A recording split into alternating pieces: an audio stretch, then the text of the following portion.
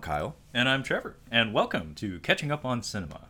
If you aren't familiar with the program, Catching Up on Cinema is a film analysis podcast wherein we introduce each other to films, expand our cinematic horizons, and, in essence, catch up on our cinema. So it is the month of March 2022, and goddamn, Kyle, I just don't have it in me to do a straight-up film analysis today. No. So what are we doing today, Kyle? I guess we could call this March Madness. We're kind of taking a break. There's 5 Tuesdays in March, and that's, kind of a tall order for the month the theme that we did have in mind for this month. Also, just the current events going on. We're like, let's take the week off and let's just chat about what we've been watching recently. Yeah, so folks at home, there's a lot of shit going on in the world. It's not all happy news. Mm-hmm. So we're just feeling a little beat down.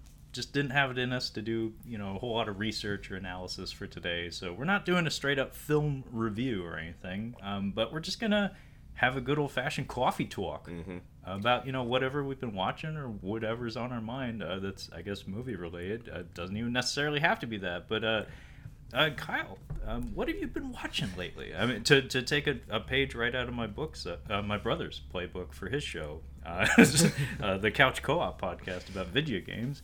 What you been watching, Kyle? That's a great question, Trevor. Thank you for asking that question. Stretch. I was gonna say, if you wanted to know what it was like to work with Trevor and I, this is what it was like working with us, because we sat next to each other and this is kind of how it would go. I'm gonna go with what I've watched the recent past, I guess, within the last few weeks. A few movies that I've sat down to watch. I've watched The Last Duel. I watched the Midsommar director's cut, which was really good. Hunt for Red October. Possession, 1981. And I rewatched the Resident Evil movie.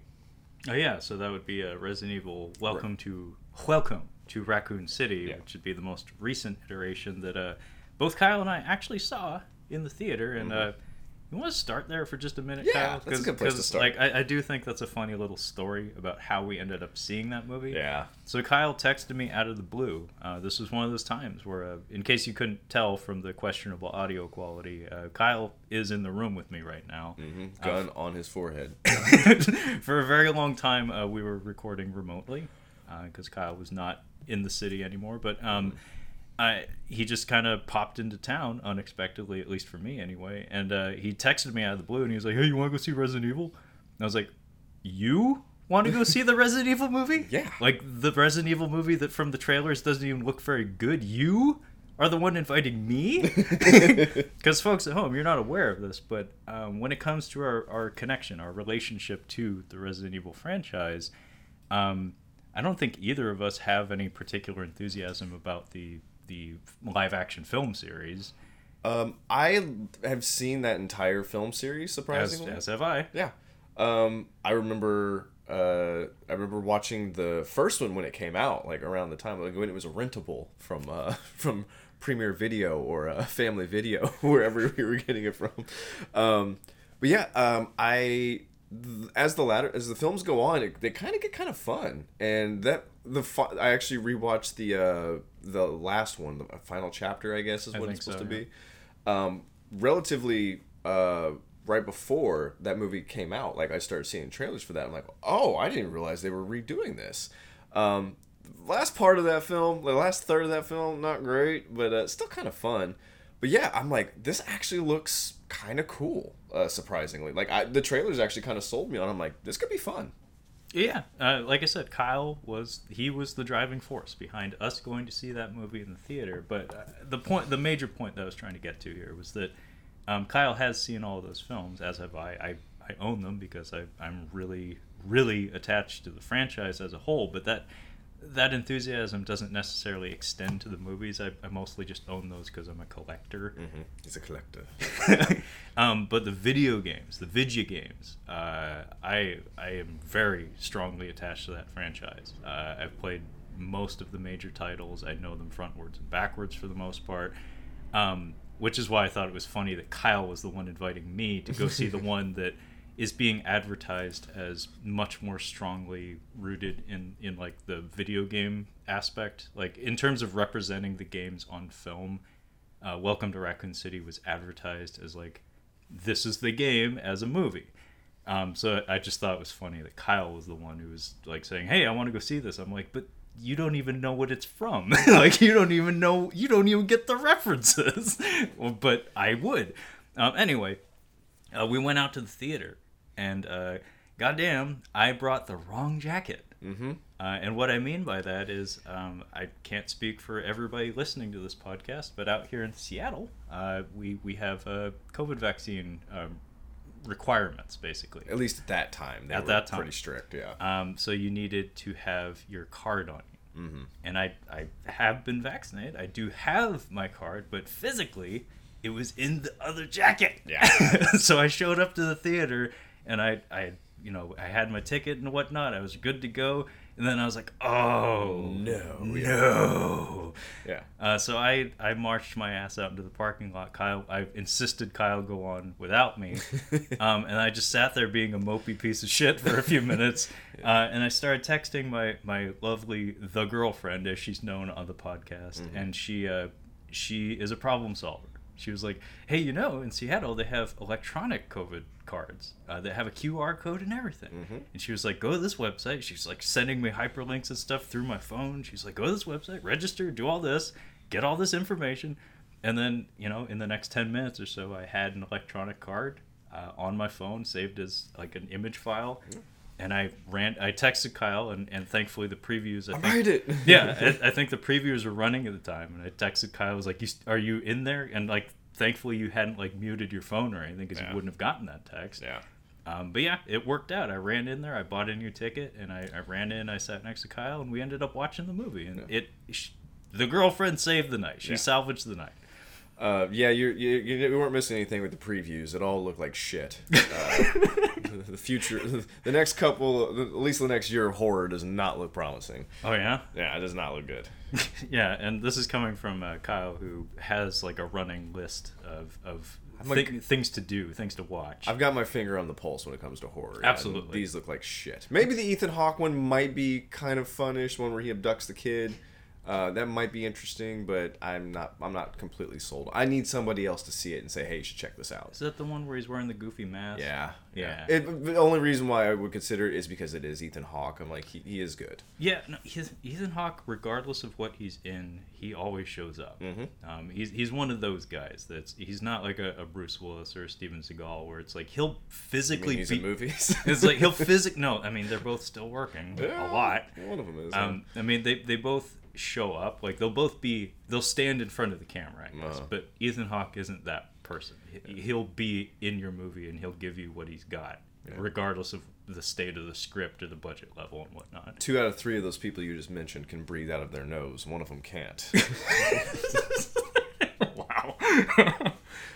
But yeah, I don't know if, I don't know how much you want to talk about Welcome to Raccoon City, but like this most recent watching, because just to get straight to the point, when we walked out of the theater, we do as you do when film enthusiasts step out of a theater. Mm-hmm. We did a little, I don't know, wrap up, just like kind of conversed about the experience. And the conclusion that we came to, I guess, was that Kyle really enjoyed the theater experience. He enjoyed the movie, but I was hung up on the details.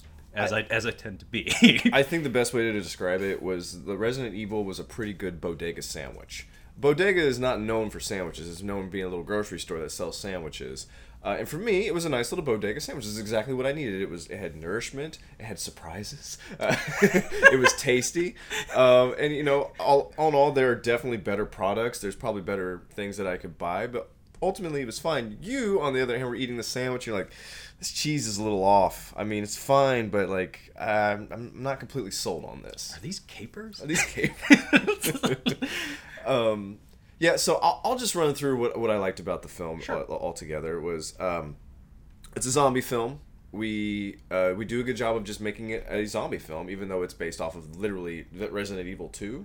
1 and 2. 1 and 2, okay. It's a nice little zombie movie. Good use of music. I think that there was creative ways of using music in the film, which, after Guardians of the Galaxy, is difficult to do without it not being Guardians of the Galaxy.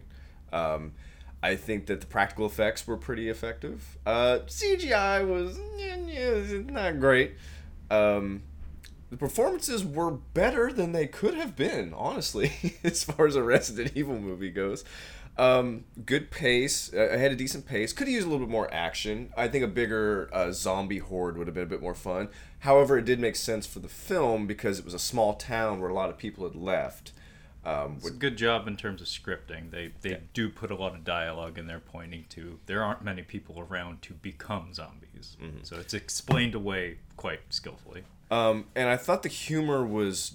I think that was the one thing that they did do right, was the humor was just right. I was actually laughing. I rewatched it last night just with dinner. I'm like, I'll just give it a rewatch, kind of fresh in my mind, because I thought we might talk about it today. The humor's it's just right, and it's still pretty funny. It wraps up oddly, but it also wraps up setting up another movie. But we do get enough of a movie that I enjoyed it, and I'm like, I'll look forward to a second one. The problems I think that you and I have with it are going to be different, though. Yeah. Actually, that's why I do look forward to a more fleshed out discussion about this one, because as Kyle often says on the podcast, we notice or appreciate different things in film, and this is like 100% true. Like just like if you eavesdrop on conversations between the two of us, like talking about films, we can both really love a film and love very, very, very different things about it. We both loved... We were talking about Dune, the new Dune movie, before we came on, and he's like, yeah, the knife fight choreography. I'm like, there's a knife fight in that movie? He's like, are you fucking kidding me? And as he started talking, I'm like, oh yeah, I remember that, but like, it's not what I was focused on. He's like, how did you not remember there was a knife fight in that? Exactly. That's a really strong, concrete example of what I'm getting at here. So yeah, I certainly keyed in on a lot of different details than Kyle did. And for the most part, like the way I find it's easiest to phrase this is everything is referenced and everything is wrong, which is a problem. I feel like this is probably a common phenomenon with this movie, is that your closeness to the core material, like the video games, your familiarity actually hinders your ability to appreciate the film as its own thing. Yeah. It's actually a hindrance. And as I said, Kyle really doesn't have much connection to the games. I've played them, yeah. Yeah, he's played them, but he doesn't like love them. He hasn't lived them. I get it. Don't get me wrong, I get it. Yeah, but the difference is I know these games like the back of my hand. In particular, Resident Evil 1 through 3, the PS1 games. I know those games like literally like the back of my hand. I strongly believe I could probably get a third of the way through the second and third one blindfolded. Gotcha. Like, really, I do know those games incredibly well, but that actually gets in the way of my enjoyment of the film itself, because I'm spending too much energy. I'm expending too much energy just like looking for the references and noting how they're incorrect and things like that, as opposed to just watching the damn film. Gotcha. But yeah, like a lot of my objections to it are some of the characterization I disagreed pretty strongly with. It's just there's a couple of characters in there, and I'm not gonna spoil the whole movie here, but there's a couple of characters that I didn't appreciate how they were handled. The CGI when it's like front and center, when it's big as life and twice as ugly center frame, it's not good. It's not great. It's real bad. In fact, like there's a couple of effects that are rendered pretty well. Like the liquor is handled quite well. That's the blind. I do know that one. Yeah. But the creature that appears at the very end, whew, that was terrible. Yeah. Like even from a design standpoint, not even in terms of like render quality and like lighting, and like just from a design standpoint, I was like, no, just no, that is wrong. Like don't put that in the movie. But they did. They did it. But I mean, it does have some strong suits to it though. It is a very fun movie for the most part. And actually it's kind of funny, like this is a rant for a totally different day, but I have noticed a little bit of a problem with movies these days actually. Oh yeah. is that like everything's shot well. Mm-hmm. Like I feel like it was more common to be able to put on a movie and from like minute one just know like, oh, this is not going to be good just because of the way it's shot and lit. But these days I feel like even really bad movies look amazing. Like almost everything looks amazing by like antiquated standards, and it's really difficult for my brain to negotiate because I'm like I keep looking at, like, I haven't watched it myself, but that Texas Chainsaw Massacre movie. I might be watching it tonight, honestly. I was about to say that seems like something that, out of curiosity, even if you don't like it, I feel like as a horror head, you owe it to yourself to just see what the kids are up to, I guess. Yeah. I haven't heard good things at all, but just every once in a while, it's a good idea to dip in there, see what other people are up in arms about or enthused about. But the point I'm getting to with that movie is that just looking at footage from it, I've heard nothing but bad fucking things about that movie. But it looks really good. Like, yeah. it looks slick. That's how they get you. And it's a weird problem where I'm like, everything looks great. Yeah. But, like, that's a huge part of how we used to be able to determine what was shit and what wasn't. Not anymore. Not anymore. It all looks great. Technology's here. I did want to say that, yes, while Resident Evil does look good, I think that the opening scene where she's in the semi, well, the opening scene in the orphanage is really good. I thought it was genuinely creepy. It's a good primer for the next scene where he ends up hitting the person crossing the road. That whole sequence when they're out of the car is fucking terrifying because the zombie gets up and you think, oh no, it's going to attack him. Then it goes in the woods and, like, where'd it go? And then we get a shot of that zombie just kind of standing in the woods behind a tree. I'm like, it's pretty creepy. It's pretty effective. Now see, all the shit talking I've been doing, folks at home, remember, I'm a collector. Yes. He owns it. It's right over there. It's right over there. I bought it yesterday. So I do intend to rewatch this at least once. Yeah. I haven't watched it since the theater. Kyle, like we said, Kyle watched it just the other night. But the one scare I remember really working for me that I thought was choreographed really well was in the neighbor's house. When the mom charges through the door. I was like, that was, from a choreography and like both camera movement and like blocking standpoint, I was like, that was well done, because that wasn't a cheap jump scare. Like, you see her coming, and it still kind of like makes you like, oh fuck. they do use, and I think although I do think that the opening with the them hitting the pedestrian with the semi, I think that the best as far as like building like tension is the scene where her brother is in the dining room with all the zombies, and all he has for a light is his gun and the Zippo. Yeah. Genuinely, that was terrifying in the theater. See, that's really creative. Because when it comes to staging action scenes and whatnot, that is something that I always appreciate, is that we've all seen almost every permutation of action that exists. You have. Yeah. I have. You have.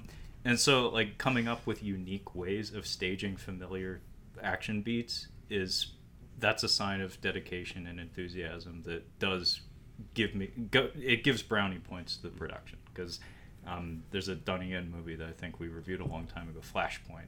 Yeah. That has a gunfight in tall grass that you can tell that part of the reason they choreographed that sequence the way they did is... That was at the end of the film, right? Yeah. Okay. At the very end of the film. I do remember that. Part of the reason they choreographed that scene the way they did is because how many fucking John Woo movies had we been bombarded with over the past couple of decades up to that point? It's like, we have seen guns akimbo gunfights. We've seen crazy pyrotechnics and stuff. What can we do that's different? Because we don't have the time or the budget to do something bigger and louder and dumber. So instead, let's aim for something different. And Welcome to Raccoon City, its budget does rear its ugly head from time to time. You can tell it's a modest production. It's not a super low budget production. It's a modest production. It's a modest production. It made money. Yeah. But they made use of their budget quite well by trying to innovate, trying to do things differently and in unexpected ways. And it was, it's not a movie that was made without love or effort. So whatever objections I have to it mostly come down to its connection to the video games.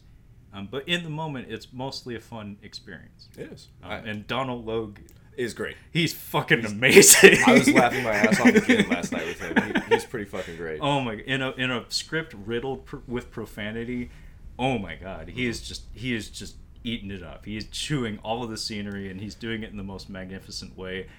Only problem with that is that his character from the games is not that.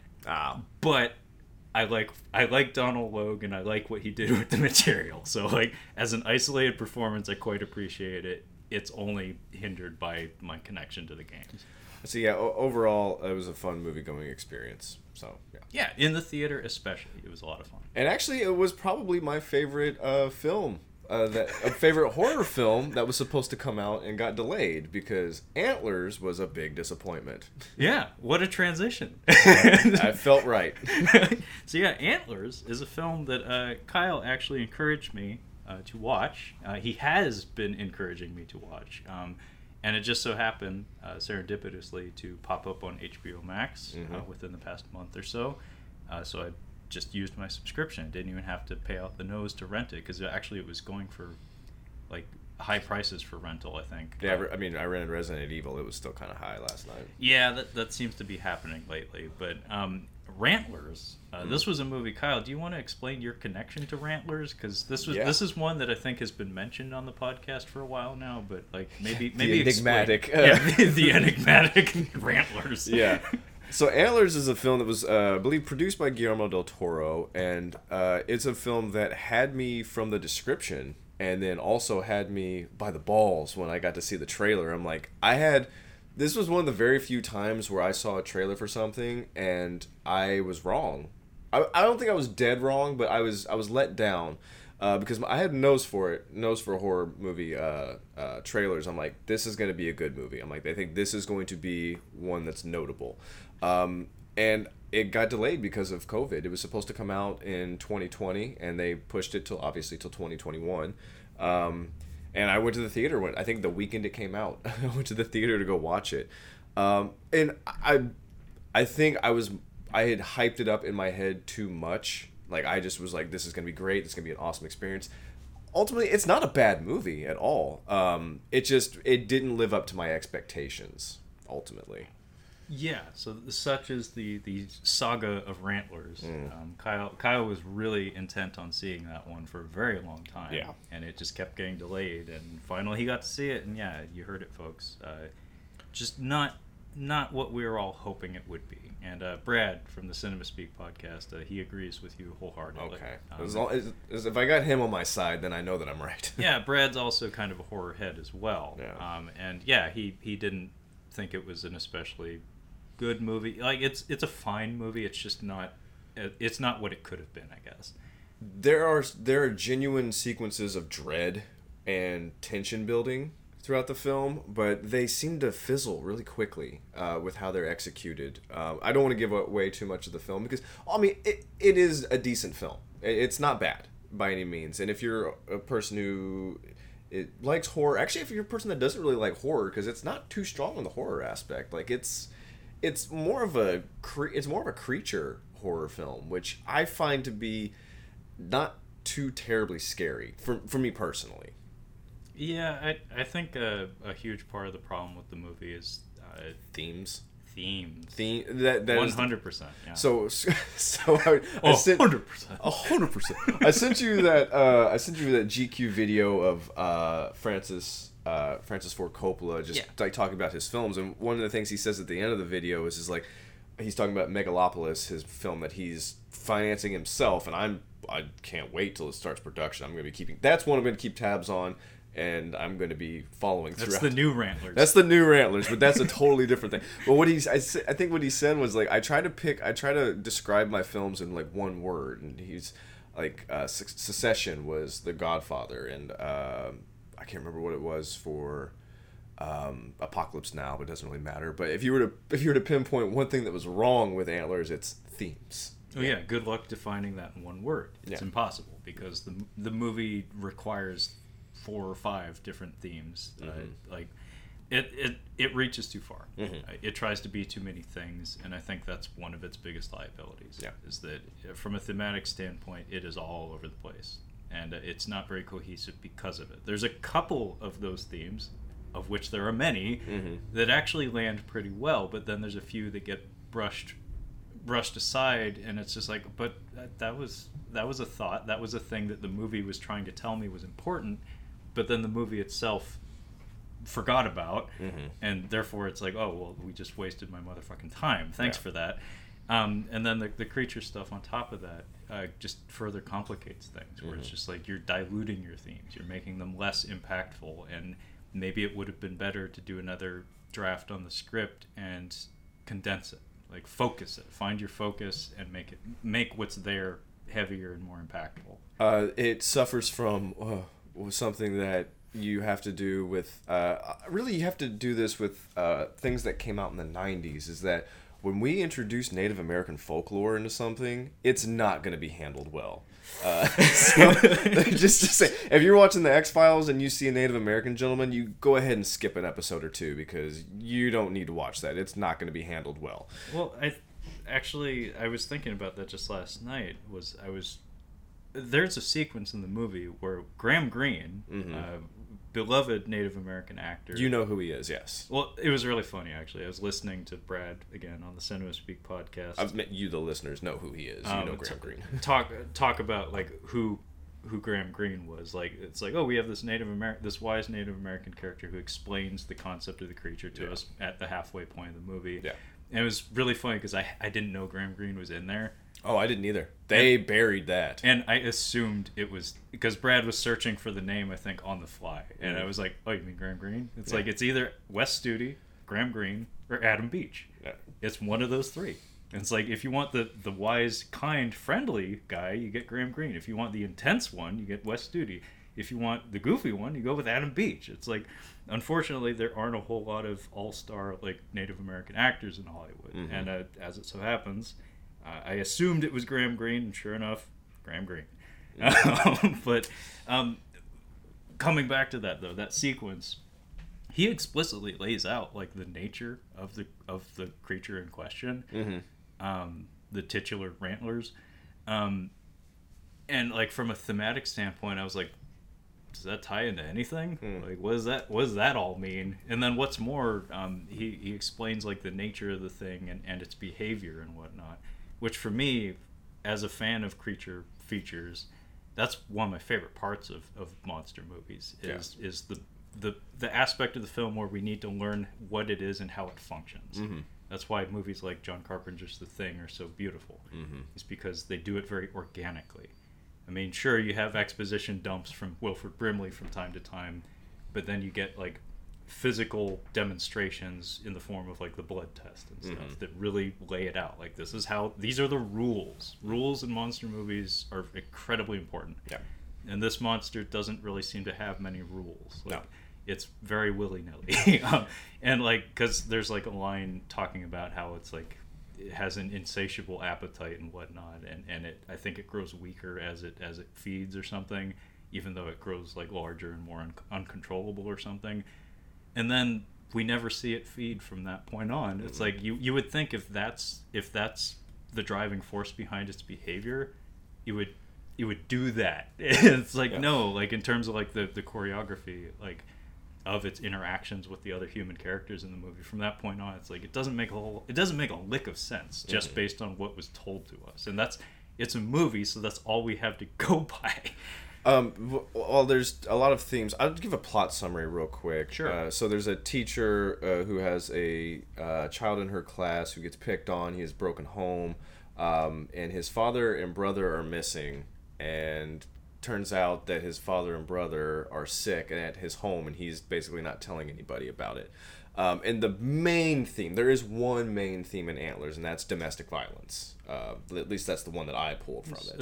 Abuse, yeah.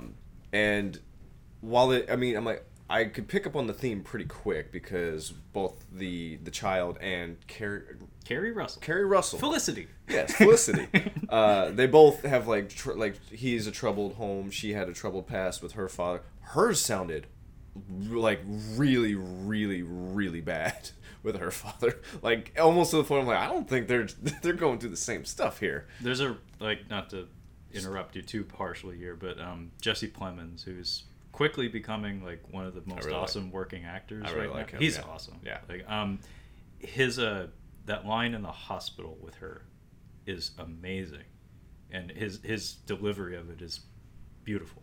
Like basically she's pissed at him because like she's expressing the trauma she went through with their upbringing, their brother and sister in the film, by the way. Okay.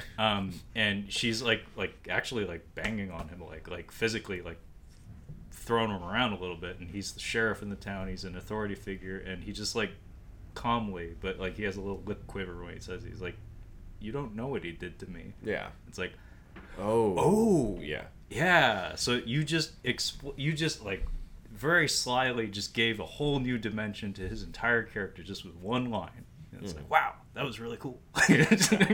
Anyway. It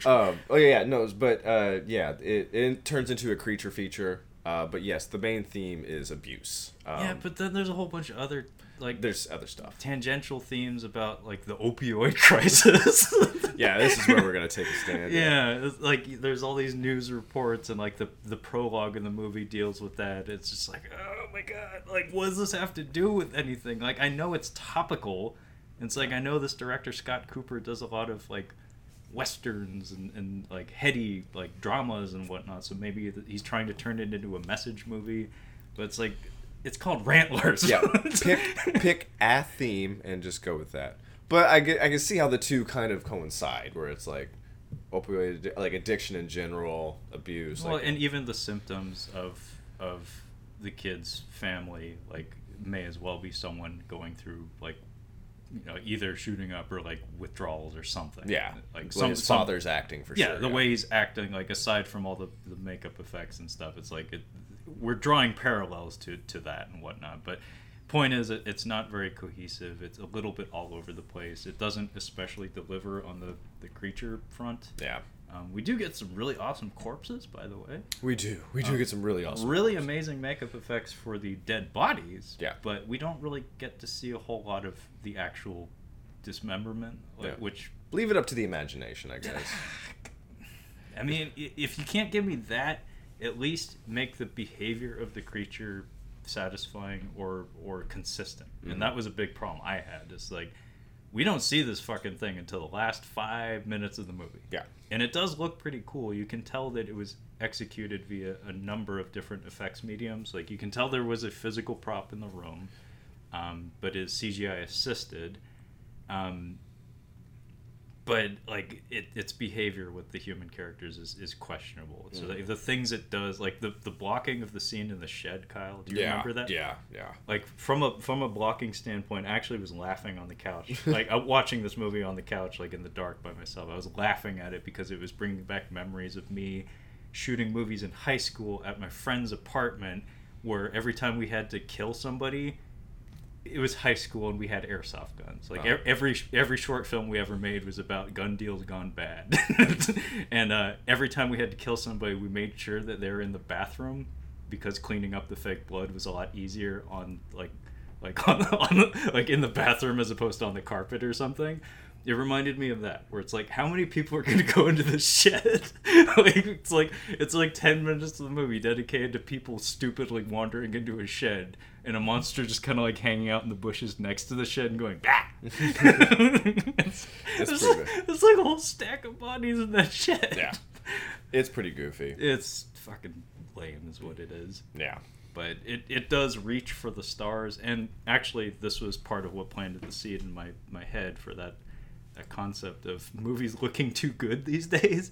Is it's shot incredibly well. Yeah. It's a gorgeous movie. Doesn't make it a very good movie, but it's nice to look at, which, like I said, that's really... It's messing with the wiring of my brain. It's like, normally when things look good, it gets X number of, like, star bumps or whatever in terms of how I evaluate it. But now I'm feeling like I have to just, like... You have to actually pay attention to the film. I have to, like, discount aesthetics to some degree, because, like, this movie is a very good example of that, where it looks amazing, but it's not amazing. Yeah, I'm with you. But segue. So, actually, I did want to mention that I spoke with Brad on the Cinema Speak podcast pretty recently. We reviewed an Adrian Brody movie called Clean. Soundtrack by Brody Beats, by the way. Oh, Jesus. Adrian Brody's hip-hop persona. Oh, God. Yes. Brody Beats, folks. Look it up. Anyway, on that episode, we did a series of micro reviews, very similar to what we're doing right now, in fact. So sorry, Brad, we stole your format. And a movie that I talked about that I watched recently was Old Henry, which is a Tim Blake Nelson headlined Western. Oh. Yeah.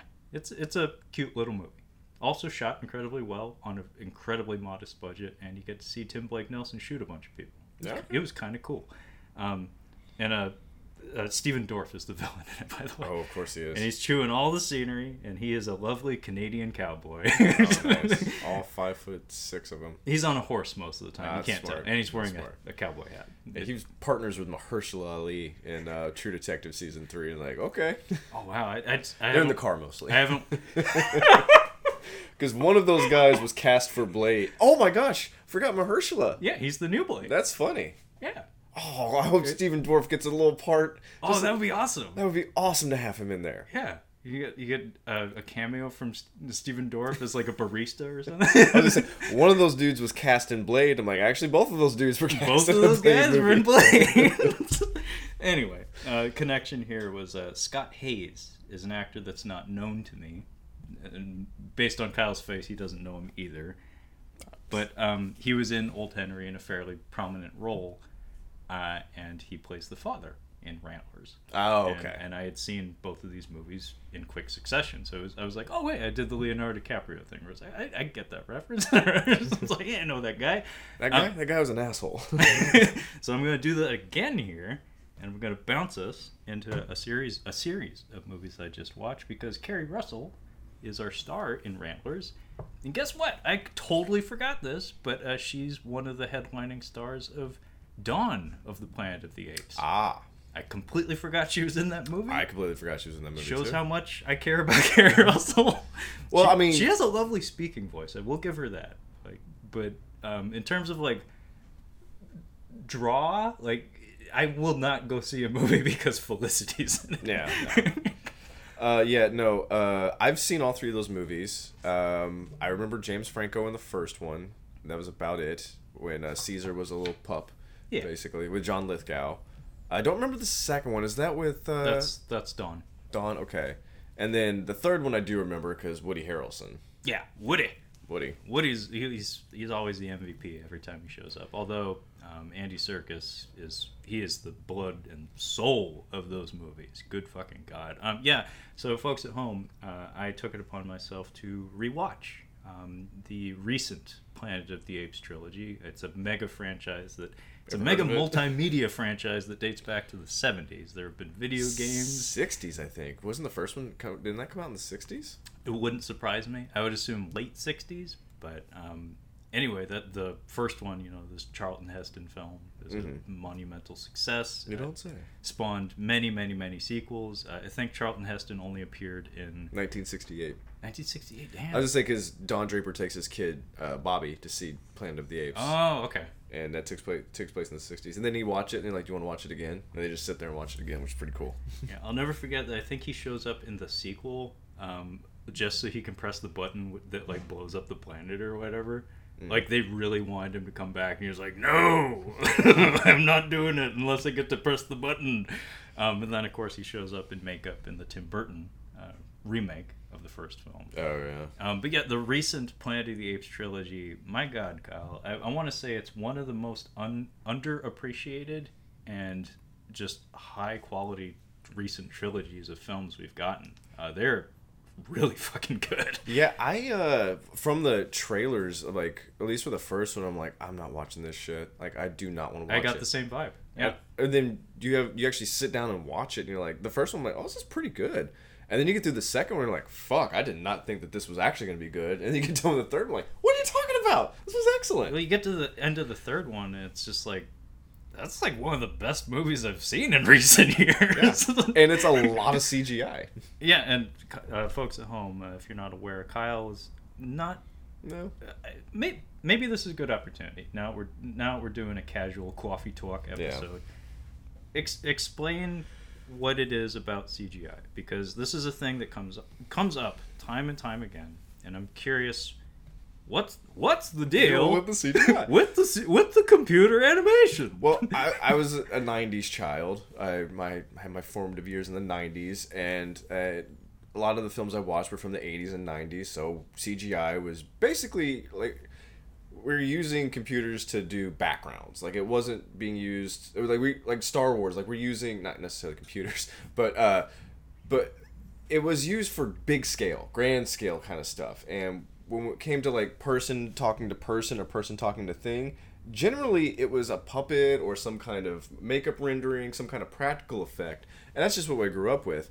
And even when we started using CGI moving forward, it looked like shit. So people would use it sparingly and try to like keep it back. But then it got better and better and better. And now it's just a crutch. And not so much when we're rendering like space or like some kind of grand, like some huge city or something like that that just cannot be built by humans at this point. It makes sense to use it. I'm fine with that. It's when it's intimate. It's when it's two things talking to each other that I get kind of like, it just takes me out of the movie because all I can think of is this is just CGI. And the problem I had with the Irishman was it the I couldn't get past the part where Joe Pesci's talking to Robert De Niro at the gas station. Two cartoons talking to each Yeah, other. I'm like, I can't even watch this movie, and I have yet to go back and try to watch it because I can't engage in the film because I just get hung up on that, and I can't. And this is the problem I have with like cartoons, at least with anime, is that I can't emotionally emotionally engage with what characters are doing because they're not emoting. Like it's just something that takes me out of the film and I can't enjoy it. So Planet of the Apes, when I saw the trailers for that, I'm like, oh, you've got to be kidding me, because that's what Caesar is. With the exception of Lord of the Rings, that's a different thing. Because Gollum's a whole other thing, and it still looks good, even today. But at the time that it was being made, it looked great, like what they were doing with him. Huh. So I'm curious. So like, what's one thing that you're talking about here is, I mean, Andy Serkis is giving a performance in both examples you've provided. Yeah. So Lord of the I Rings. didn't even mean to do that. Yeah. Lord of the Rings. Andy Serkis plays at least two characters in those films. He plays him. Smeagol and Gollum. Yeah. One of them's a CGI render. Yeah.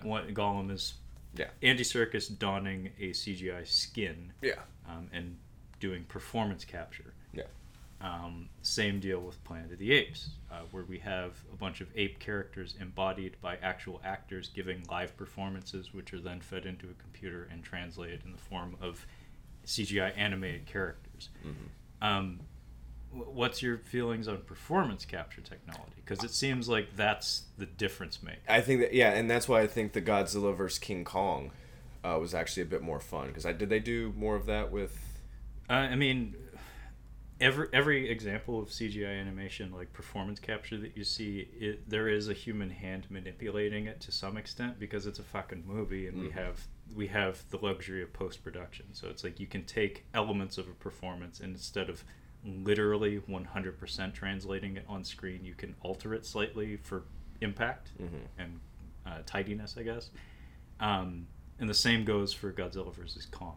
There is performance capture involved, some hilarious performance capture. If you've seen what the actual performances look like without the CGI animation, King Ghidorah is three people tied together at the waist, behaving as all three heads simultaneously. Oh man! So it's three people behaving like serpents, tied together at the waist, wearing gray pajamas.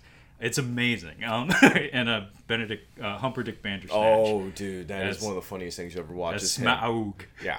I don't particularly care for that film, but I love the clip of him doing the acting for that. I mean, hats off to him. Yeah, Humperdinck Bandersnatch became a lizard person. He Yeah. became a dragon man.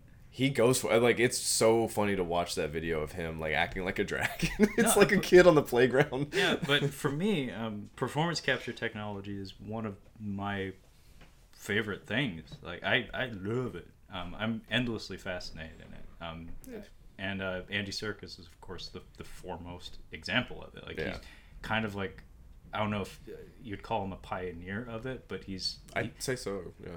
He's the Frank Welker of performance capture. Like he's the go-to guy, such that it wasn't a big surprise when Venom: Let There Be Carnage came out. That like, I haven't watched that yet. He directed it. Oh, okay. He's directed at least one other movie I know of. It's The Other Jungle Book, because Disney had their Jungle Book and then he had his Jungle Book, and that one didn't get advertised very much because you're going up against Disney. Yeah. But the point is, all the technology utilized in the film was performance capture stuff, and he's the go-to guy. He knows how to use it best. So, like, a CGI-heavy movie like Venom 2, it's no surprise they would get him. And then on top of that, he and Woody Harrelson worked together on War for the Planet of the Apes. So it's like, hey, Woody, you want to be in my movie and like hang out in gray pajamas on a blue screen set?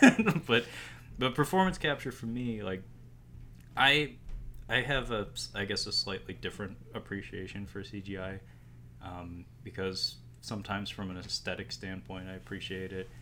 In certain cases, like Kyle said about like expansive environments and whatnot, there is a logical application for it. Yeah. There is a practical application of it.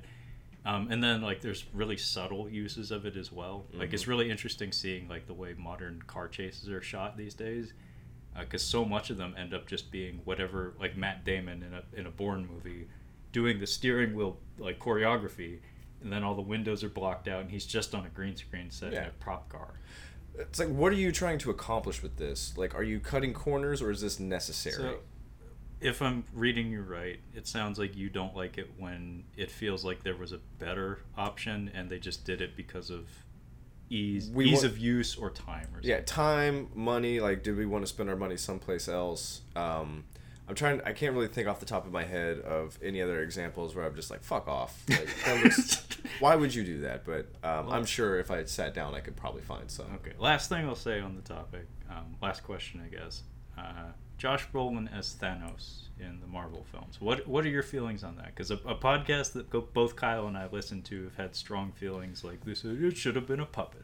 I think that they managed to actually give him enough characterization, but the issue comes in when he starts moving quickly or screaming. Like when he when he is just standing there talking about how badass he is, and it's fine. It actually works, and you actually genuinely dislike the dude.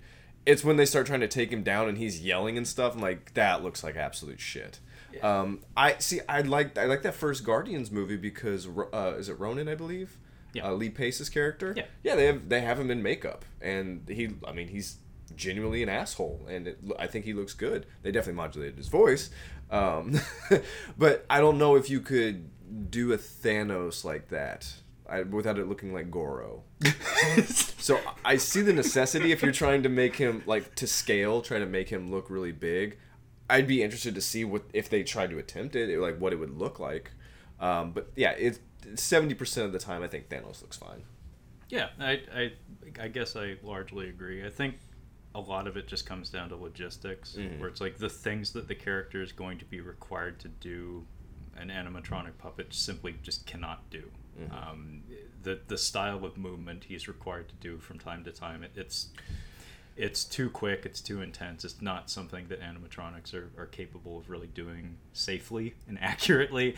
And then what's more, you also have the consistency issue where if you had a physical prop for the face and whatnot, or if you had Josh Brolin speaking in makeup, then for the wide shots you use CGI, your eye is going to be able to notice you're going to be able to distinguish between what technology is used when, and that just adds complications. It's like either use the one technology for all of it, or just don't bother trying to integrate the other elements. Well, see, I think that's kind of the charm of the Lord of the Rings films. Is like, when we've got different perspectives of Gandalf and Frodo sitting next to each other, even though there is a height difference between those two, but they scale it to make him seem even shorter. But you can also tell when we have their doubles in the scene, which if you don't like those films and you think that's kind of silly, I get it, but I love those films, and it's kind of charming to me that I can kind of tell the difference, and I can see, I'm like, that's not John Rhys Davies right now. That's somebody else standing there as Gimli. But with CGI, for me, it's just like soundtracks. It's like, I don't need to notice it. I need it to add to what I'm watching. Like, it needs to go as one unit to get the scene across, basically. I don't want to notice that it's CGI. Okay. Yeah. Well, but it's hard to do with the Planet of the Apes films, though. Yeah, this whole discussion that I baited Kyle into here, the whole thing I was getting at is that I wanted you, the listener, to understand Kyle's relationship to CGI, because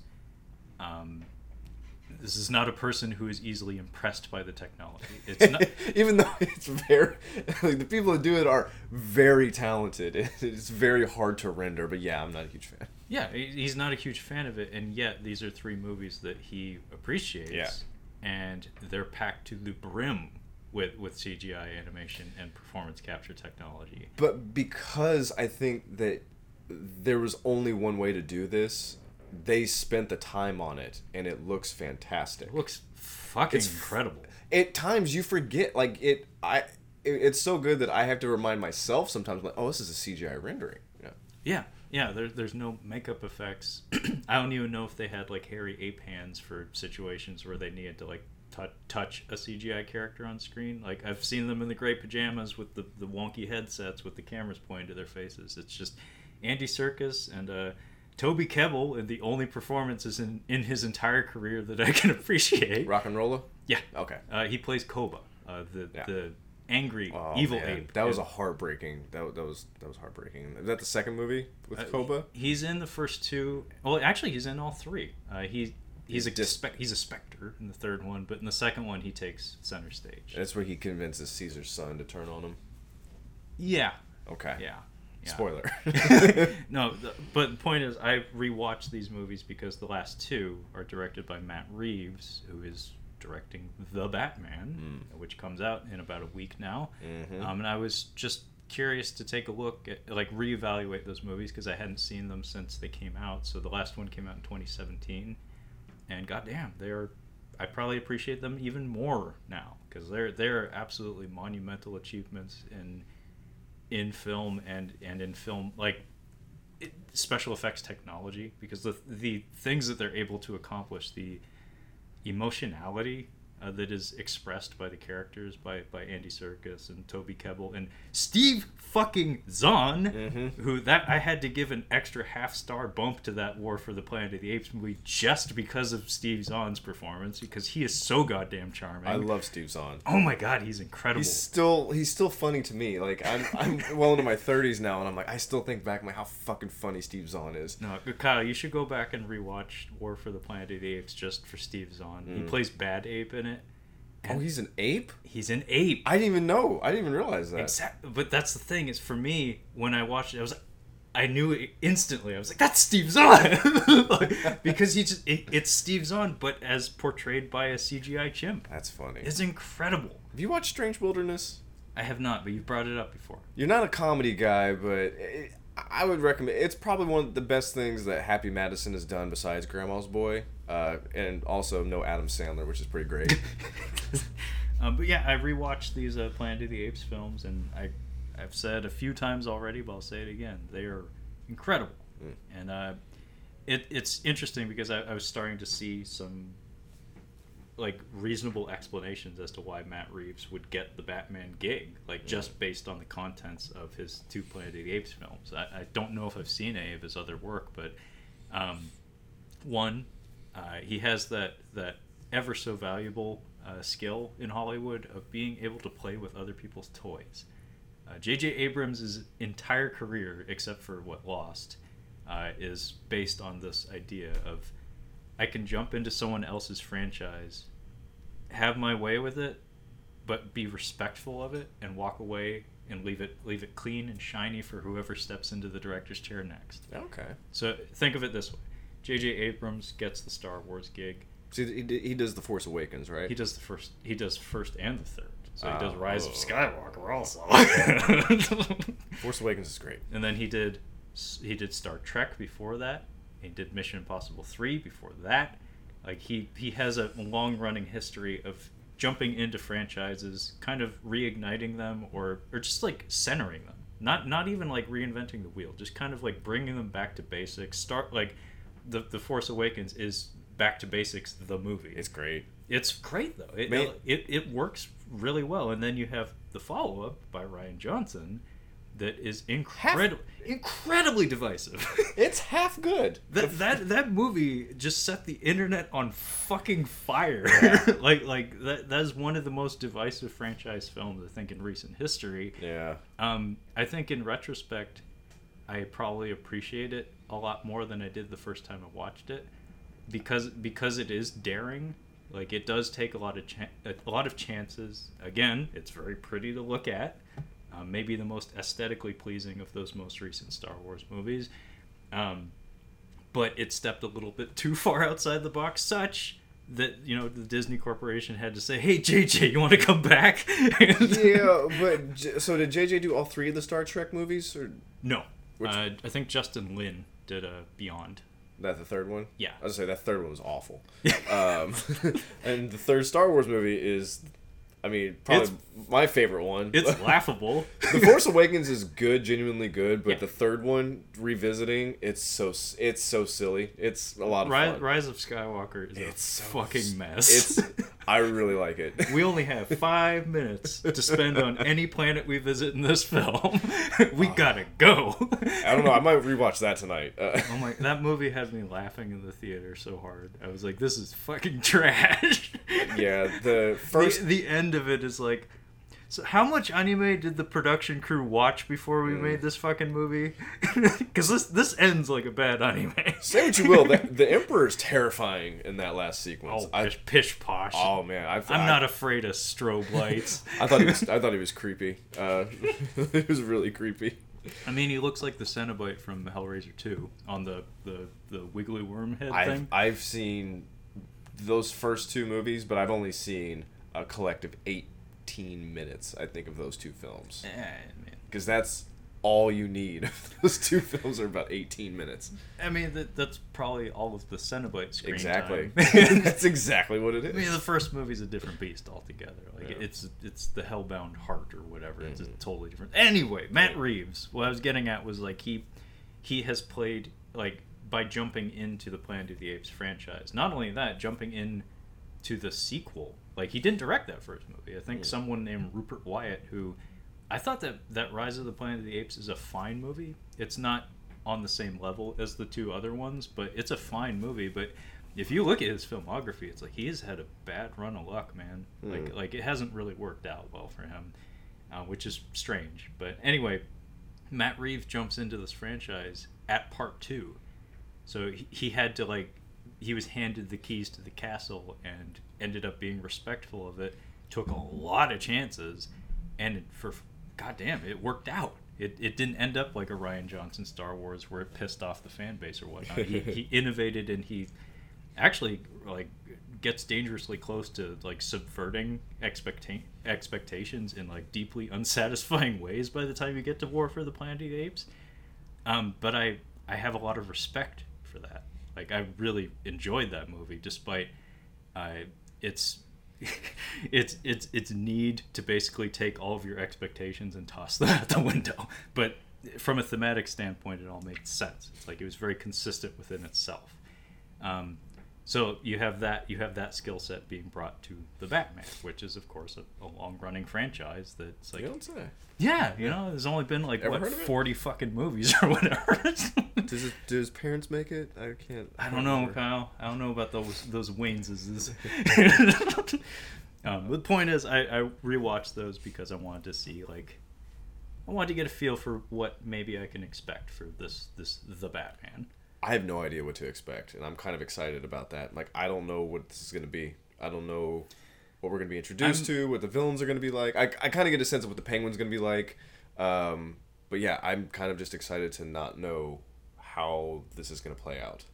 Yeah, that's kind of where I'm at too. I think the last time we spoke about this, and by the way, I isolated that clip and I threw it up there on the YouTubes. What was that? You and I talked about the Batman for about a half an hour when we talked about District B13. Oh, well. But I took about 5 minutes of it, and gotcha. I threw a clip of it up there on the YouTube. But yeah, actually, I think both of us by design, we've actually stayed away from some of the marketing of it, just because I'd rather not know what it is. Yeah.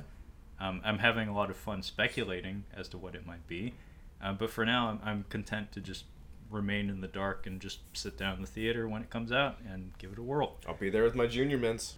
Okay. Yeah, so some of the other things that I've been watching, I can kind of gloss over a couple of them real quick. I did finally get to The Last Duel. I'm a huge Ridley Scott fan, as you know. And I'm not going to watch that Versace movie, because apparently it is hot garbage. You mean Versace? Versace. House of Gucci. House of Gucci. There we go. One of those Gucci, Versace. I couldn't remember which one. It's Versace, Kyle. I've heard from a few sources that it is absolute trash. It sounds like delightful trash, though. Yeah, apparently the accents are a huge part of it, and apparently not a big part of it at all, because nobody really committed that much. The Last Duel, although a good movie, was again kind of like kind of a letdown for me because for different reasons. Last Duel, they marketed it as something completely different than what it actually is. And although it is a good movie, don't go into it thinking that this is going to be an action period piece, because it's actually much more of a drama. And if you're a Ridley Scott fan, I think you'll like it. But again, don't go into it thinking that it's an action movie. Yeah, folks at home, Kyle actually, he advised me to watch Rantlers instead of The Last Duel. Yeah. Because the whole point of this coffee talk episode is we didn't really want to get into heavy analytical discussions about stuff. He was like, The Last Duel has a lot more layers to it, that it's going to turn into a big whole thing, and also Rantlers is considerably shorter. Mm-hmm. But what's interesting about The Last Duel is that I wasn't exposed to any of the marketing for it, really.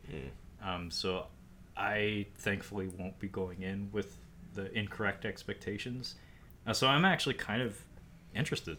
Okay. I really do want to watch it. It still sounds really fascinating to me. It looked like the images and some of the clips I've seen.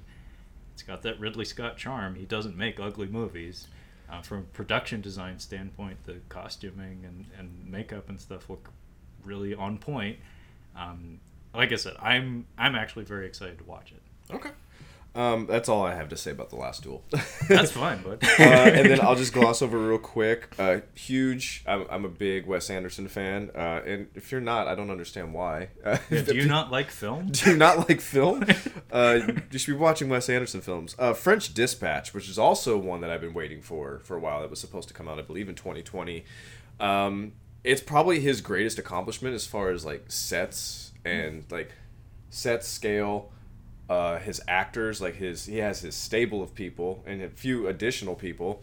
I didn't know what it quite was. I just watched like a brief like part of the trailer. I'm like, I don't care. That's it. It's done. It's a new Wes Anderson film. I'm gonna watch it.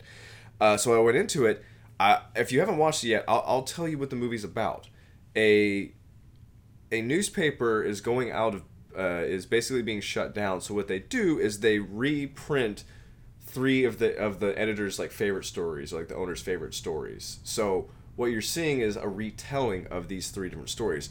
It's kind of jarring when you first get into it because you're jumping between present day and then when the stories are taking place. So it was kind of confusing for a little bit. But once I got like figured out what was happening, I'm like, oh, okay, so this is actually really interesting. It's really good. I highly recommend it. If you're a first time Wes Anderson person, I would go back to some older stuff, Royal Tenenbaums, Steve Zissou, something like that, or even Grand Budapest before you jump into it. Because if you go into it, it's a little bit longer and it's a little more dry. There's not as much there is Wes Anderson humor, but not as much as some of his other films, I would say. Benefits from having an educated palate. Yes. Okay. If you were to place it like ranking-wise amongst his filmography, where do you think you'd throw it in there? I mean, I think from my subjective standpoint, I think I give it maybe top 5 of them. Obviously one of my favorite films is Grand Budapest. It's high. Kyle bought it for me, by the way. Yeah, he insisted I have it on my shelf, and I did watch it. It didn't sit there collecting dust. I did watch it. I'm not that much of a shitheel. Yeah, I think for me it goes Grand Budapest, Moonrise Kingdom, and then I'd go, God damn it, what is it? Royal Tenenbaums, Steve Zissou, and then actually I think I'd go French Dispatched over A Life Aquatic. Okay. I think that's probably where I go. I'm really not very well versed in his filmography. I've seen Rushmore, and Grand Budapest, and that might be it. Moonrise Kingdom's very charming.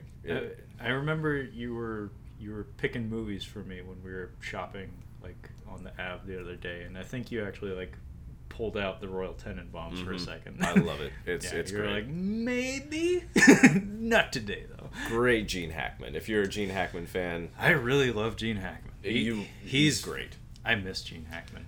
He's like one of those elements in Hollywood that I feel like in absence. You know, it's like we don't have that. You do feel it. We don't have that curmudgeonly, intense guy in Hollywood right now. Like he just. He's an ornery bastard, but I love him. He's ornery. He can be intimidating, but he's also got a voice that it's crazy. If you look at his performance in Enemy of the State, where he's kind of menacing, kind of a dick. He's always that. But the same voice, if you see him in like Royal Tenenbaums or The Birdcage, like he's funny as hell. Yeah. Yeah. No, I was exposed to a lot of his 90s work when I was, in the 90s. So like Crimson Tide is like, chef's kiss.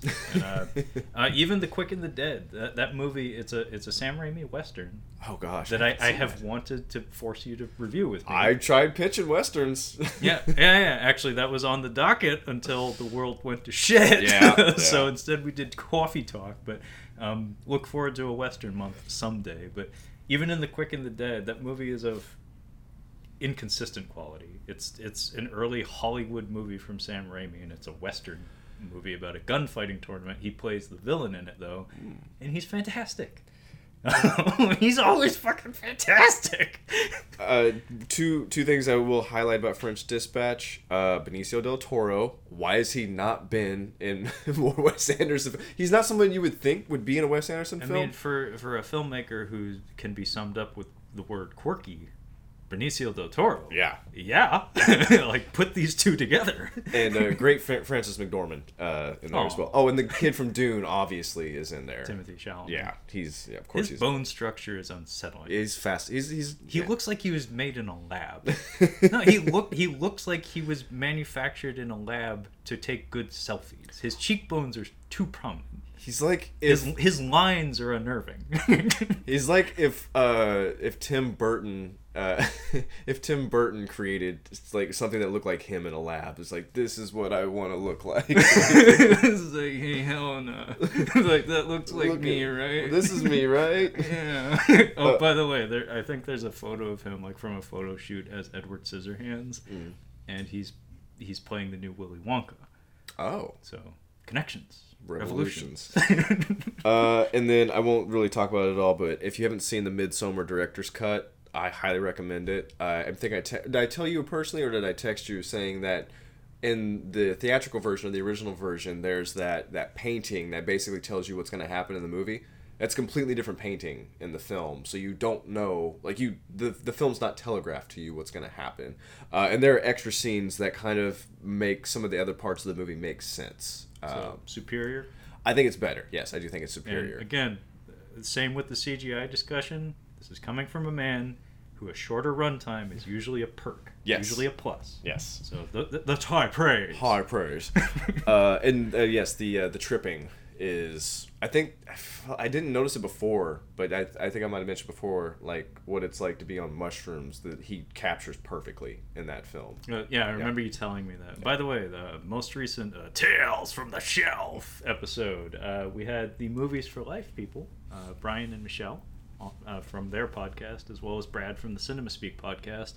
And Brad actually shared that exact same A24 super duper big old yellow box edition of the director's cut of Midsommar. It was a good gift. Yeah. Thank you for that. Well, I figured you would appreciate it. Yeah.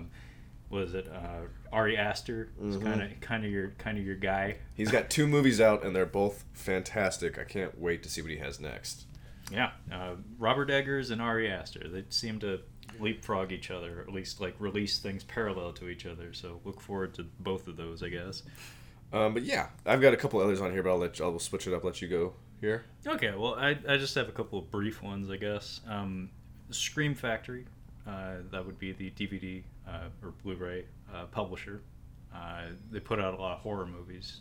Scream Factory is the label they use for horror releases. I recognize it, yeah. Shout Factory, I think, is the parent company. Okay. So they put out other non-horror related titles.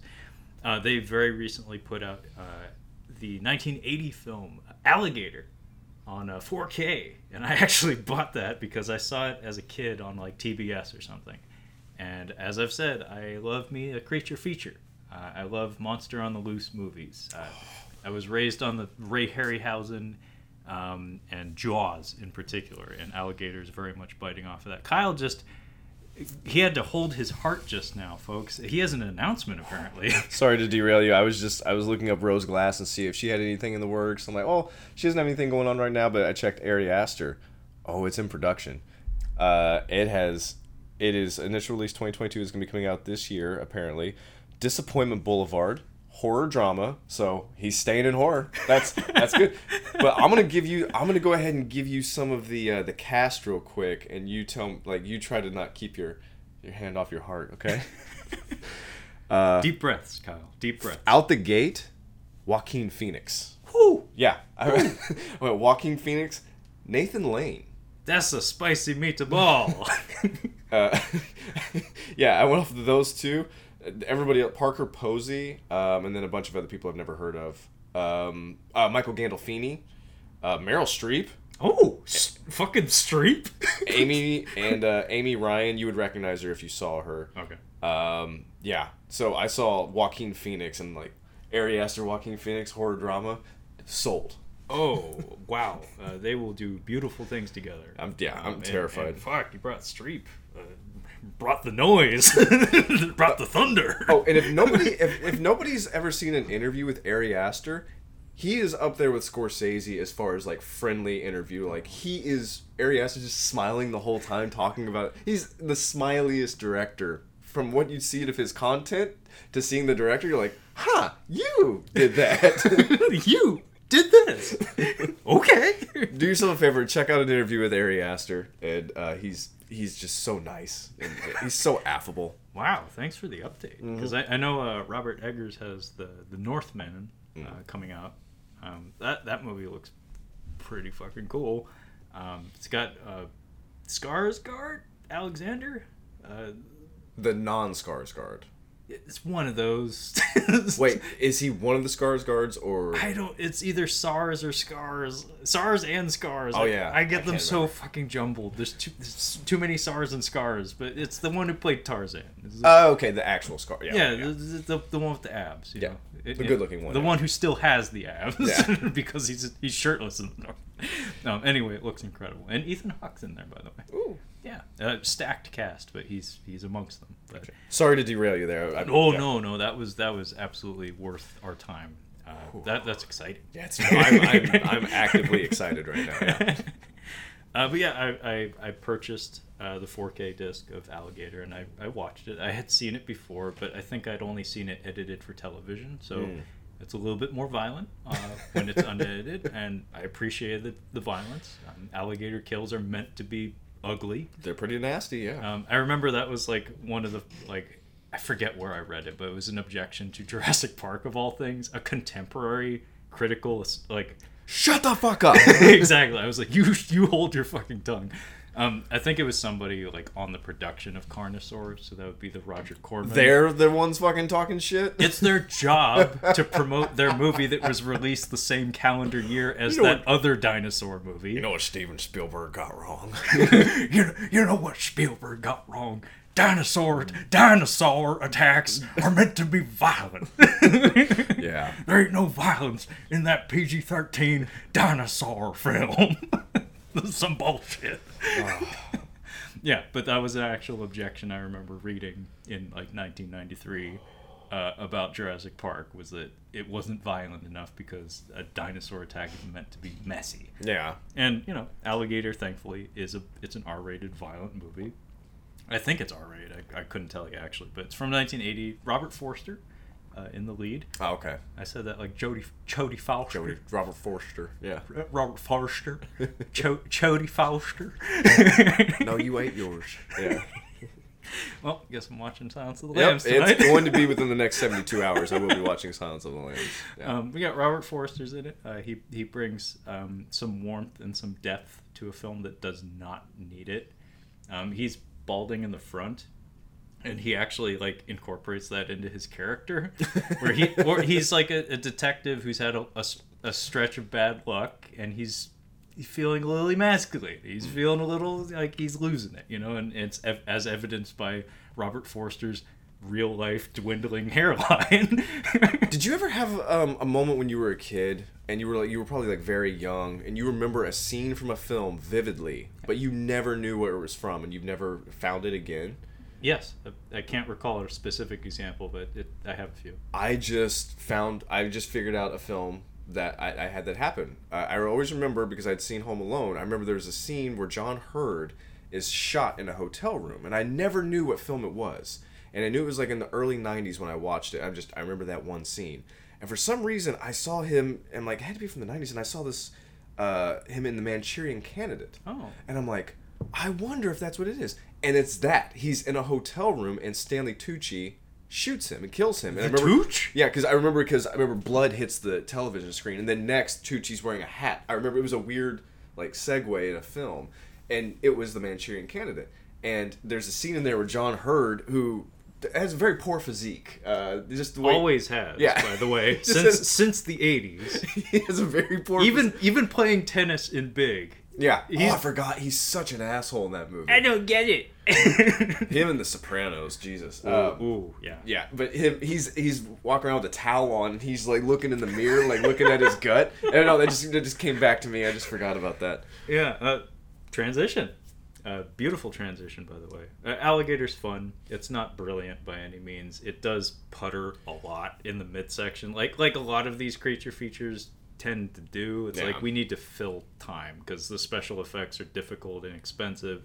We don't have the money. Yeah. What effects are there are pretty fun. There's a lovely sequence at a wedding that chef's kiss. It's like if you're gonna have a monster movie at a wedding, like, yeah, that's how you do it. But anyway, seamless transition here. I also watched Chud. Oh. Cannibalistic Humanoid Underground Dwellers. That was a perfect segue. Yeah, nice. Which is headlined by John Hurd. Yeah, and Daniel Stern. Both from Home Alone fame. But this was pre-Home Alone. But anyway, a podcast that both Kyle and I listened to recently did a review of Chud. Kyle had told me long ago that Chud sucks. It's awful. But it was on my mind. I decided to take a chance on it.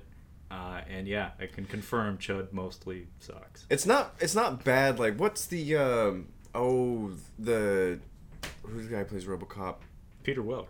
What's the underwater film we did a review of? Oh, Leviathan. Leviathan. We didn't do a review. Yeah, but it was on the docket, but I think I vetoed it. Leviathan is bad.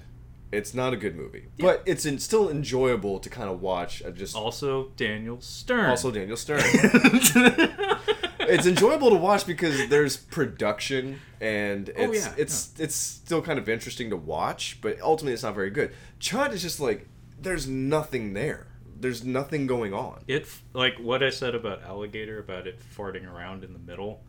Chud is just that. It's literally that. Chud just farts around, and I guess there's certain aspects of it, like from a performance standpoint. I don't know why you would watch Chud for the acting performances. Everybody who's here is really giving their all. Like there are good acting performances. The only problem is it's in service to what? Like we have a scene where Daniel Stern and John Hurd are ripping into like the city administration official. It's like this like heartfelt rant about the man's inhumanity to man and like the government's like inability to take necessary steps to protect its own populace and stuff. It's like, in Chud.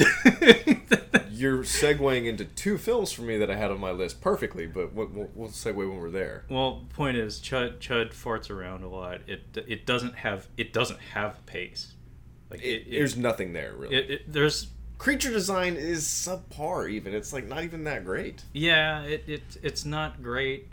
They do their best to shoot around it. Like they do their best to like light and edit the sequences with the Chuds correctly, like so as to make it look as good as it can. So all credit to them. It is put together pretty well, but it just has no pace, very little tension. The soundtrack is actually kind of fun in like a retro synth vibe sort of way, but there's a 10-minute stretch in the finale that it's just like a drum beat that just plays for 10 solid minutes. It's like, is there gonna be any variation here? Are we just gonna hit the auto button on the synthesizer and walk away for 10 minutes? Because that's what it sounds like. Beverly Hills Cop. Beverly Hills Cop. Axel Foley gonna get those drugs. That's exactly what it is. I still remember, is it Judge Reinhold? Yeah. DDOJSIOC is his title in Beverly Hills 3. Wow. Like, I haven't even seen that one. Oh. I've seen the first two, but not the third one. He's like, what are you, DDOJSIOC? He's like, the JJ JoJo C? What's that? That's hilarious. It's pretty good. Judge Reinhold is, like, he had a minute there. Like, he didn't have a long run, but I always appreciate him. Like Gremlins, and Fast Times at Ridgemont High. He was good in those. Beverly Hills Cop. I like him. Yeah, he's fine. Yeah, he's fine. Anyway, I don't have a whole lot to say about Chud other than Kyle correctly advertised it to me. He told me what it was, and it was that. It was that. Anyway, you said you had a couple others you could. Yeah, so you reminded me of two that I watched. I'll not really gloss over too much, but one that reminds me is I watched The Hunt for Red October. I'm a sucker for subs.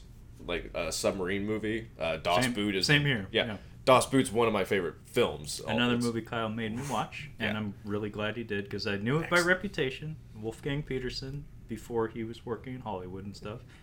And yeah, it's as good as they say. It's 3 hours and 20 minutes long, but... It's phenomenal. It's phenomenal.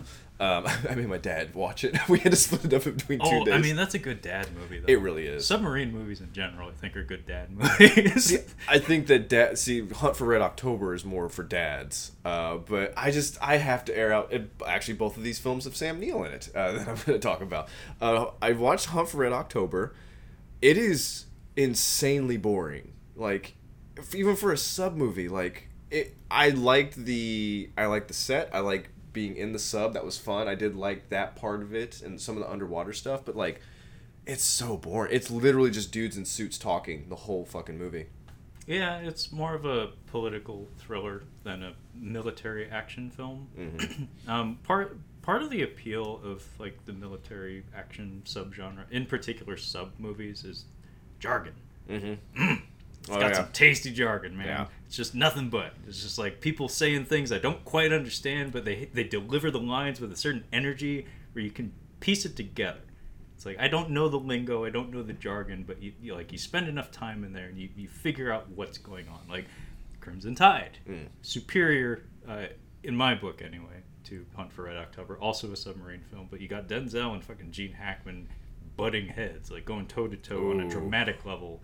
Repeatedly. That movie's fucking awesome. I could get into that because those are two dudes that Tony Scott too. So I love Crimson Tide. I don't know. I've got like a list of movies I want to watch when I get back. No, I don't know if it holds up by today's standards. Like I'm sure somebody out there would tell me there's something dramatically wrong about it or something. But it's like, I really like Crimson Tide, and it has the dramatic aspect of things, but it also has the jargon stuff, because there's a whole thing about the authenticator throughout the entire movie, where basically orders are coming down from on high that it is never explained to us, the viewer, but through repetition and through circumstance, through context, we figure it out. Okay. And it's really cool. Hunt for Red October, I have a couple of friends that I grew up with who were really, really into it. They saw it when they were young, and it just like it hit them at the right time, I guess. I've never loved it myself. I do actually want to rewatch it, just because I do like submarine movies. And actually, weirdest thing, the biggest selling point for me today, like in this moment, is the soundtrack. Oh, really?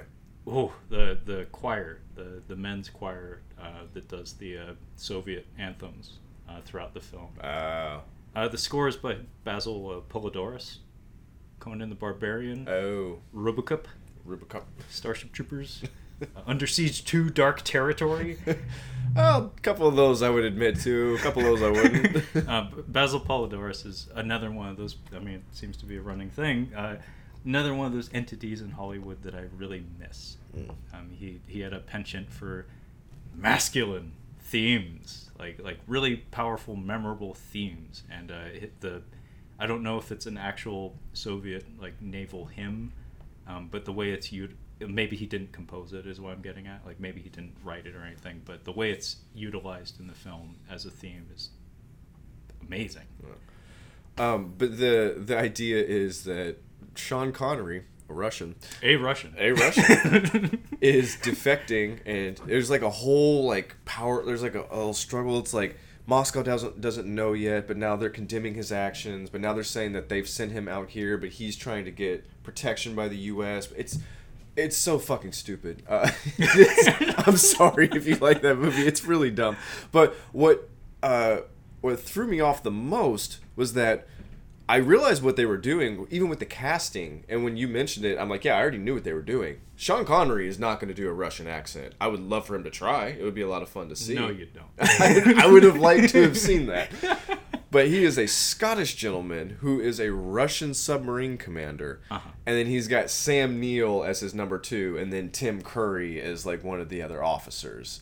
And I did notice it. They do a little him like speaking Russian with his voice, and then it just goes into his normal speaking voice. There's a really cool shot where I think they're like panning around a desk in the background or something, and seamlessly mid-sentence the audio being spoken, the dialogue being spoken transitions from subtitled Russian to just everybody speaking naturalistically. Yeah. Because logistically, nobody in this room can speak Russian, so let's just have everybody speak English, and then have this introduction sequence to let the audience know that it's like, yes, we're attempting to establish that should English speaking characters come into contact with these characters, there will be a language barrier. But I don't know. I do want to rewatch it. It's cozy. It is a very cozy film. Yeah, I could see that much. You got baby Alec Baldwin. Oh God, he's a smoke show in that. Like that's like his. Yeah. I think that's one of his earliest movies. I think it's very early in his filmography. Yeah. Yeah. He's goofy. He's kind of his performance is kind of goofy in that movie. It would be worth going back just to see him. I like him as that character though. Jack Ryan. Yeah, I like him as Jack Ryan. I don't know. I think I'm listening to another podcast that are covering these movies. I think this is the first. He's the first Jack Ryan, yeah. But Harrison Ford, I believe, takes over as Jack Ryan. Yeah, Harrison Ford. He takes over in Clear and Present Danger, and what's the other one? Patriot Games. And then Ben Affleck, he takes over in The Sum of All Fears. Oh. And then Dem Eyes, as I tend to call him, Chris Pine, did a Kenneth Branagh directed Jack Ryan Shadow Recruit. What? Nobody remembers this fucking movie except me. I feel like we could do a month of Jack Ryan movies. I mean, there's enough material. Yeah. I want to stick to the Harrison Ford ones, obviously. I mean, those as much as possible. Generally the good ones, but Willem Dafoe's in one of them. Ooh, I like that. Yeah. Does he bring a weird sexual energy to it for no reason? Obviously. Yeah. Why are you horny right now? But Jack Ryan. I haven't read a Tom Clancy novel, like not a single one. But why would you? You're in your 30s. Yeah, in this decade. I missed the window. You're a millennial. Although it is baffling how his franchises live on well beyond his passing. So if I could invent a time machine, that's like, if I could be a professional athlete, I would be a golfer, because that's great money and it does not have the wear and tear on your body like a regular sport, a contact sport. If I could go back and be like some kind of writer, I would go back and be like fucking Rainmaker. What's his name? John Grisham, Stephen King. One of those guys, because I mean, some of those, at least Stephen King is still writing novels, but like he's had so many of his books turned into films. I'm like, that's where you want to be. You want to be one of those writers where you're just like, I'm just writing movies, basically. Well, and I mean, Hollywood, like, traditionally has leaned very heavily on adaptations because writing's hard. Like, and you know, we're lazy. Yeah. So it's like, if we can take something that's already half a script and just pay for it and just be like, is it done? Yeah. Mostly, it's like, okay, here's some money, give it here. Give it to the nerds. Make a movie out of this. Yeah. Yeah, it's funny because like there's always been that incorrect idea that comic books can be like referenced as storyboards. It's like yeah, these will translate to film. It's like no, it's a different medium. It's a different thing. Don't even pretend that. But yeah, Jack Ryan has a long legacy in that Rainbow fucking Six, man. That game series persists to this day. In fact, it's like one of the biggest esports. Is that Tom Clancy's Rainbow Six? Tom Clancy's Rainbow Six. I knew there was a reason. I'm like, Tom Clancy. I'm like, I've heard that name not just with books. It's with... Okay. It's one of the biggest esports games right now. Oh, no shit. And it has been for years. It's big money. And then on top of that, they keep having Ghost Recon games come out like every 3 years or so. So like he's been dead how long, and they keep throwing his name on shit. I've never been in the gamer loop. At this point, it would be like someone in their 90s trying to learn how to use a computer. I'm like, I have no idea how to do this. I've basically bowed out, to be honest. No, honestly, I haven't bought a console since the PS3. Oh, really? Yeah. You don't have any? I didn't notice that. Yeah, you have your PC. Yeah, I took that money and I invested it in hardware to have a PC that I could do video editing with, and I justify the expense by saying I'm not going to buy consoles anymore. It's just going to go to video cards and memory and stuff to do other things with. Yeah, it can do other things. It makes more sense. Yeah, it's not just a tip calculator. It does other things. So what's his face? Superman. Christopher Reeve. No. George Reeve. Nope. Brandon Routh. Nope. The other one. Henry Cavill. There we go. I had to go through the entire fucking timeline. Henry Cavill. He's like, I think I've told you, I'm like, he's nearly convinced me to play World of Warcraft, because I'm like, if this dude is playing World of Warcraft, I'm like, it's got to be fun. Like, he could be doing anything else. I mean, he's been seen building PCs on webcam. He very recently and very publicly did an appearance at the Games Workshop. I think it's their headquarters. Those are the people that make the Warhammer miniature figurine tabletop games. So he is at the tip of the spear when it comes to promoting nerd culture. Henry Cavill will get you to buy some shit you don't need. Yeah, he's nearly got me, but I'm like, I'd have to invest in a PC. I'm like, I'm not ready for that in my life. Yeah. Well, I will say this much: it has worked out really well for me. I have actually benefited from having what I need to do what I want when I need to do it. Because, like, for me, it's like if somebody has a dumb idea to make a video or something, it's like, I can do that. Yeah. It's like, I don't have to, like, be like, oh, but I don't have that. So I need to get this and this and this. It's like, you know, it hasn't hurt me too much to bow out of the video game scene. I do get to play a lot of the major releases on PC. There's a lot of indie titles that come out on PC. But from a cultural standpoint, I'm largely out of the loop. And I'm slowly getting comfortable with that. like it used to mean more to me than it does now, but these days I do a podcast with you, so yeah. it keeps me occupied. What else you got on your list? That's about all I have on my list. I have a significant backlog. Resident Evil Welcome to Raccoon City is one that I do plan on rewatching and hopefully reviewing someday in depth, because I do have a lot more to say about it. I just didn't want to blow my wad all at once today. I did pick up a copy of the Eternals. Oh my gosh. Or no, it's just Eternals. No, I haven't watched that yet, but I have heard some shit. But I am a collector, so you know, it's got a place on the shelf whether it's good or not. And then what else? To quote Chris Rock. I'm really excited to give No Time to Die another look, the most recent James Bond film. I did see that in the theater with the girlfriend, and that was excellent. I thoroughly enjoyed that. But yeah, I've got an endless backlog, also consisting of a Criterion title that Kyle was kind enough to get for me. That would be Bill Duke's Deep Cover, headlined by Lawrence Fishburne. I haven't had the time to watch it just yet. I was too busy watching Rantlers and Chud.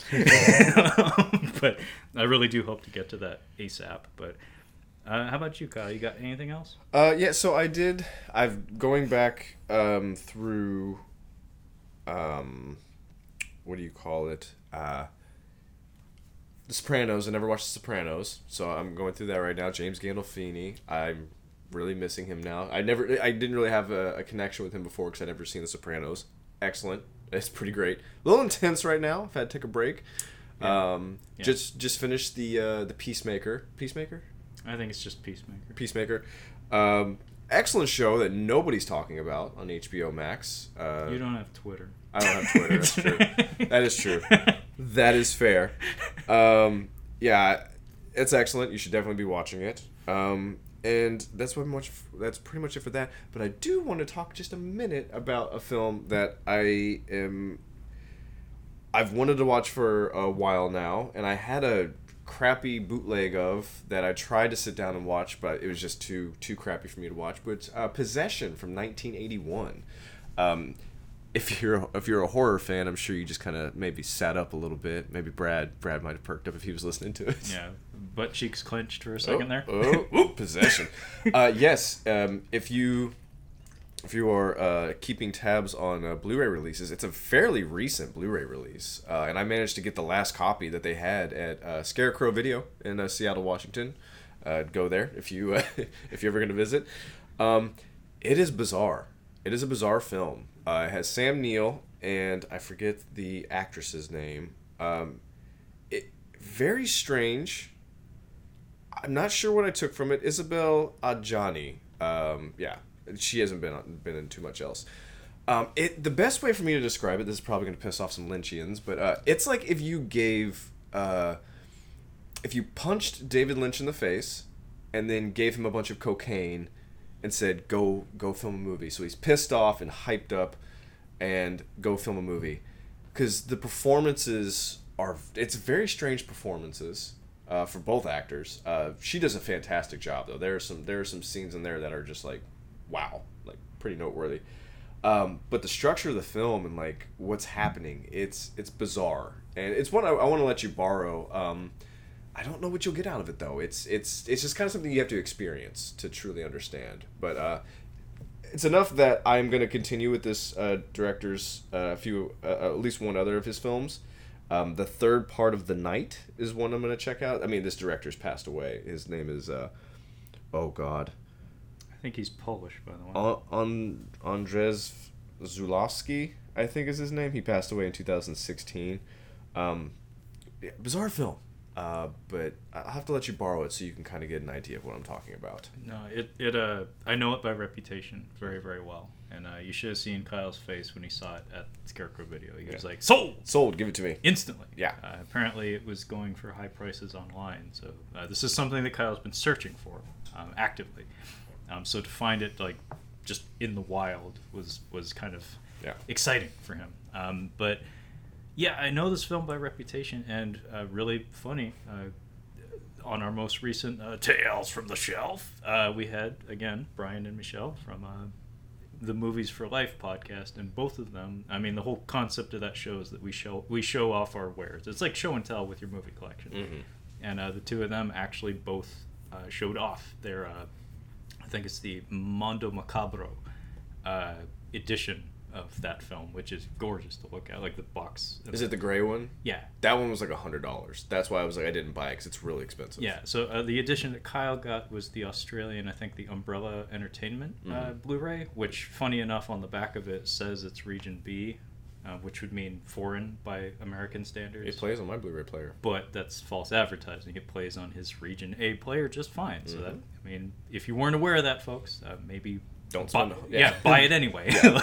But yeah, they both had a lot of really interesting things to say about the movie on that episode. And one thing that was mentioned by both of them is that you gotta watch it twice. Okay. You gotta watch it twice because I think Michelle in particular was like, I'm not sure what. Like, I think to quote you directly, I think I'm not sure what I got from that, or I'm not sure what I took away from that. But upon rewatching it, it's like, oh, that was great. Like, both of them have like very high praise for that film. So I'm really excited to check it out. Yeah, its description and its reputation don't translate to what you actually get. So. I don't even have a plot summary to work from. Okay. I've just seen a couple of images of people making uncomfortable facial expressions and looking really deeply unhappy together. Like, you'd think Sam Neill, because she's the one you know out of the film, is the better one. She's fantastic in the film. Like, it's quite a performance. Yeah. But yeah, I think Tarkovsky bashed the shit out of it. He's kind of a dick. Wow. I mean, I wouldn't have expected another filmmaker to go out of their way to talk shit about someone else, but sure, whatever. Oh, he there was like a list of movies, like kind of big titles. He's like, fuck this movie. Like, this is shit. I mean, when did Tarkovsky pass away? I think in the 80s. Okay, so pre-podcasting. Because that would have been dangerous to have that available to them. Yeah. It's like, okay, pull up a seat. I'm going to talk some shit. Yeah, he start a Twitter feud. He passed away in 86. Yeah. Oh, man. That's the kind of personality, though. You give him the Twitter or a podcasting platform, and ooh, it's going to be rough. You're going to be deplatformed 3 or 4 times in the next few years. Yeah, sorry, Tarkovsky. I saw The Stalker, and I barely stayed awake, dude. You know, that's another movie. I know it by reputation. I don't know what that means, actually. I just know it's, quote, good. It's one of those movies that's like, I don't even know what it is. I've seen a couple of images from it, most of which were supplied by watching Atomic Blonde. And then I have Kyle's opinion of it. So that's one that there's far too many movies that I quote, should watch. And actually, the girlfriend has been on my case about that. She's getting tired of me using that word. She's like, just start watching it. She's like, you really got to stop, like, saying that, or at least like thinking that and verbalizing that. Sundays, man, that's the perfect time. If you start at like 4 or 5, that's plenty of time to get through Criterion. Well, it's not even like, should you hit the play button on it? It's more like, mind the mood. Well, what is it that makes you feel that way? Because like folks at home, like Kyle and I both said on this very recording, like, we both appreciate different things in film, and you know, just because they're films that are, quote, like, legendary or like monumental films in the history of the medium doesn't necessarily mean you have to love them. I mean, but when you're dealing with these sort of things, you feel like almost an obligation to like seek those things out and like expand your horizons and like educate your palate and whatnot. But at the end of the day, it's like, I like people punching people on film. Like, that's my favorite thing. That is my favorite thing, right up there with Japanese men, undersized Japanese men wearing rubber costumes doing body slams on each other. Those are my favorite things in film. I don't know that translates to me enjoying Tarkovsky. Kurosawa has 60s like crime films. Yeah. I nearly watched a couple of them. I was like, oh, I could watch this tonight. I'm gonna go Resident Evil. I think High and Low was a good one. That High and Low was one that I was gonna watch. There's another one. If you want inspiration, go with Monsieur Hulot's Holiday. It's a French black and white slapstick about a guy going to the beach. Sounds awesome. Sold. Yeah, that's all I have to say about that. Yeah, I think that's about it for me as well. I don't really know how to end this episode of Coffee Talk. Yeah. but this was a fun one. I would not be opposed to revisiting this format someday. Yeah. But yeah, this episode brought to you by, I don't know, Russia invading Ukraine. I'm laughing, but yeah. That's the truth of the matter. Just it's been a rough few days, folks. So hopefully this provides some levity. I know it did for me personally, being engaged in the conversation. But like, I know it's ugly, but I'm gonna plug our shit right now. Yeah. That's actually something I've really not been able to do. Like, I haven't been able to Twitter in the past few days. Like, normally I'd like, who's gonna listen? Yeah. Well, that's the thing, is like, not only does it feel ugly to do it, it's also just like not the right time. It's not the right. So I have not been like plugging shit that I probably should be. Like, I've even done like collaborations with people that do feel kind of bad. It's like, probably should have said something about that. It's like, it's not feeling it right now. So I've just not been posting anything. That's okay. Except for this will be posted. Yeah, because we got a schedule, motherfucker. But anyway, if you want to find any of our other stuff online, any of our other Catching Up on Cinema content, you can find all of that on our website at catchinguponcinema.com. You can also find us on the social medias, although for the time being, we're not especially active. Yeah. On the Twitter at Catching Cinema, and on the Instagram at Catching Up on Cinema. And the podcast is available on pretty much every platform you can imagine, including Cephalopod. So fucking Google it. Google it. That being said, thank you so much for listening, and we'll catch you next time.